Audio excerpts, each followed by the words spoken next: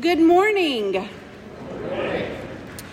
This week, as I prepared or pondered the readings and prayed about whether to preach about the story of the plumb line in Amos or the gospel lesson, which is the beheading of John the Baptist, or the epistle, a beautiful opening poem in Ephesians that praises God for all that he's done in Christ Jesus, I decided to go with the epistle lesson. This lesson did make me ponder the wonderful grace of God, which also made me think about a man who died and went to heaven. And of course, St. Peter met him at the pearly gates. St. Peter said to the guy, "Here's how it works. You need 100 points to make it into heaven. You tell me all the good things that you've done, and I give you a certain number of points for each item. Depending on how good it is, when you reach 100 points, you get in." "Okay," the guy said. "I was married to the same woman for 50 years, and I never cheated on her. Not in my eyes, not even in my heart." "That's wonderful," St. Peter said. "That's worth 3 points." 3 points? "Well, I attended the church my whole life and supported its ministry. I even tithed to 10%, and I gave my time." "Terrific," St. Peter said. "That's certainly worth 1 point. 1 point? Lord! How about this? I started up a soup kitchen in my city and worked in a shelter for homeless veterans." "Fantastic. That's good for 2 more points." 2 points? Oh my gosh. At this rate, the only way I get into heaven is by the grace of God. Exactly, son. Come on in. The reality is that I love warm and fuzzy biblical texts. I love to be reminded of God's wonderful, overflowing with grace, beautiful love. I love reading in the living word that God chose me and God chose you to be his adopted children through Jesus Christ because of God's great love. No matter our circumstances or how we fall away, nothing can separate us from the love of God through Christ Jesus. Maybe that's why I love the book of Ephesians, because it's a resounding song of hope, whether written by Paul or by one of his followers, whether to one church or all the saints who are faithful in Christ Jesus. The intent is clear: to shore up and strengthen the church of Jesus Christ to be faithful in his service. We are reminded again and again of who we are and whose we are, brought back to the sheer joy of living as God's people. Immediately, the letter plunges us into the cascade of beauty and riches. Abundant blessings and glorious grace are lavished upon us for God's own good pleasure. This is not a fickle whim from God. It was purposely planned before the foundation of the world. Before the beginning of time, God wanted to save us. We see it in the Old Testament that God the Father has purposed to choose and bless a covenant people, beginning with the covenant he made with Abraham, and then through Jesus, anyone can be adopted into God's family.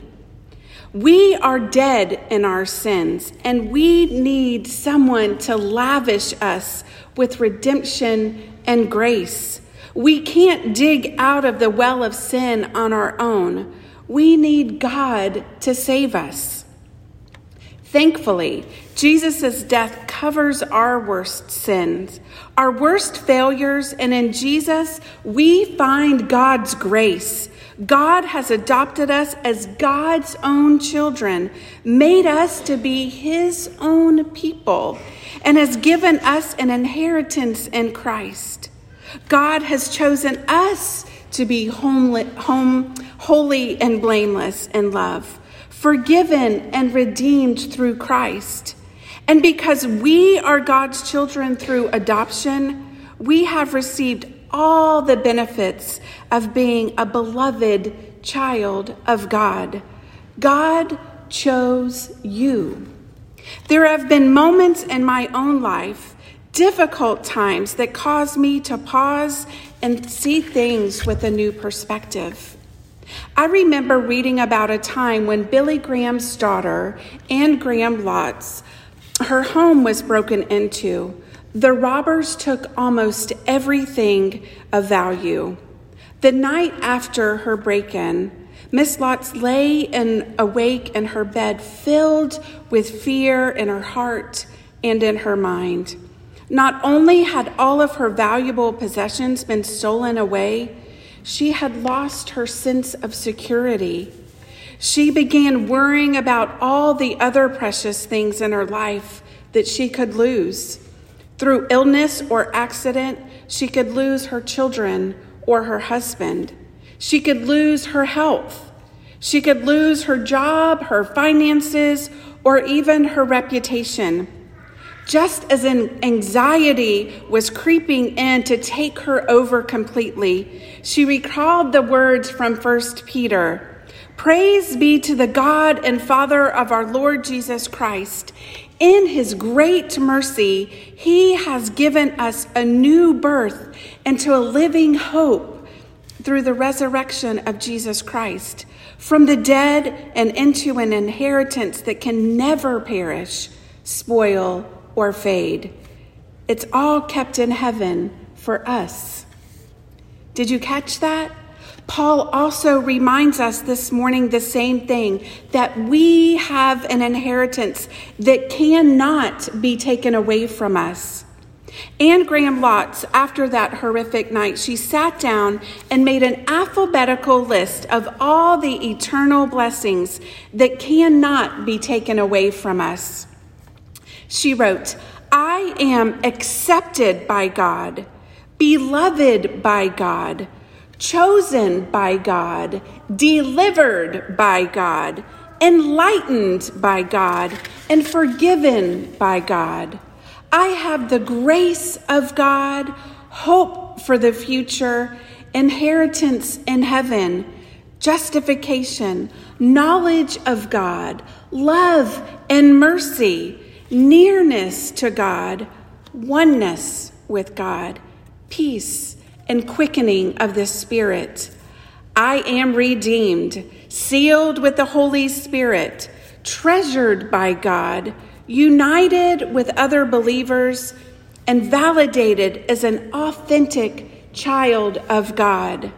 I have wisdom, and one day I will be exalted with God. Sometimes it takes a jolt to our spirit, and sometimes it takes reading the Word or worshiping with friends for us to pause and really allow God's grace to pour over us. Because of who God is and what Jesus accomplished on the cross, and by his resurrection, today we get to celebrate the joy of living as children of God.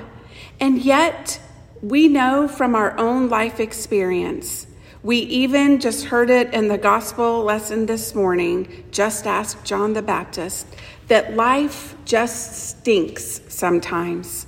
Sometimes we may wonder where God is in this mess of life. People can be mean and life can be hard. And yet, all the ugliness of life does not change God. We worship a God who loves us and has chosen us to be his own. Barbara Brown Taylor, who was an Episcopal priest and an accomplished author, she tells a beautiful story about her childhood. Her grandmother, a tough stern woman was an awesome presence, especially to a child. She was known most for her shrewd business sense and her bad temper. Even her appearance was intimidating, Barbara said, with both legs amputated from untreated diabetes and with her dark aviator sunglasses to protect her eyes. Barbara Brown says that she looked like a handicapped bomber pilot. But she lavished her love on her grandchildren. When she came to visit, there were special treats and piles of presents and long, lazy afternoons together. Each child received a night of pampering. Taylor even remembers, she says, when my night came, she treated me like long-lost royalty, filling the tub with suds and then beckoning me in, where she washed each of my limbs in turn and polished my skin with her great soft sponge. After she had dried me off, she anointed my skin with Jergens lotion. Then she reached for her dusting powder, Evening in Paris, and she tickled me all over with that pale blue puff. When she was done, I knew I was precious. I was absolutely convinced that I was loved. Yesterday, in this very place, I had the opportunity to participate in the baptism of 4 precious souls. I could not help but think about the passage in Barbara's story, because at baptism we rejoice that God loves us and God has claimed us as God's own. We remember how Christ has washed away our sins. We see the sign and seal of God's promise, and we pray for the Spirit to come upon the water and upon the ones who are being baptized. In a few moments, we will remember and renew our own baptismal covenant, the covenant made between you and God. As you recite these words, I pray the words will flow over you as you remember God's overflowing grace, which was poured over you. In the waters of baptism, we are buried with Christ in his death. By it, we share in his resurrection. Through it, we are reborn by the Holy Spirit. May the excessive, tender, and richly abundant love of God envelop you today and always. Amen.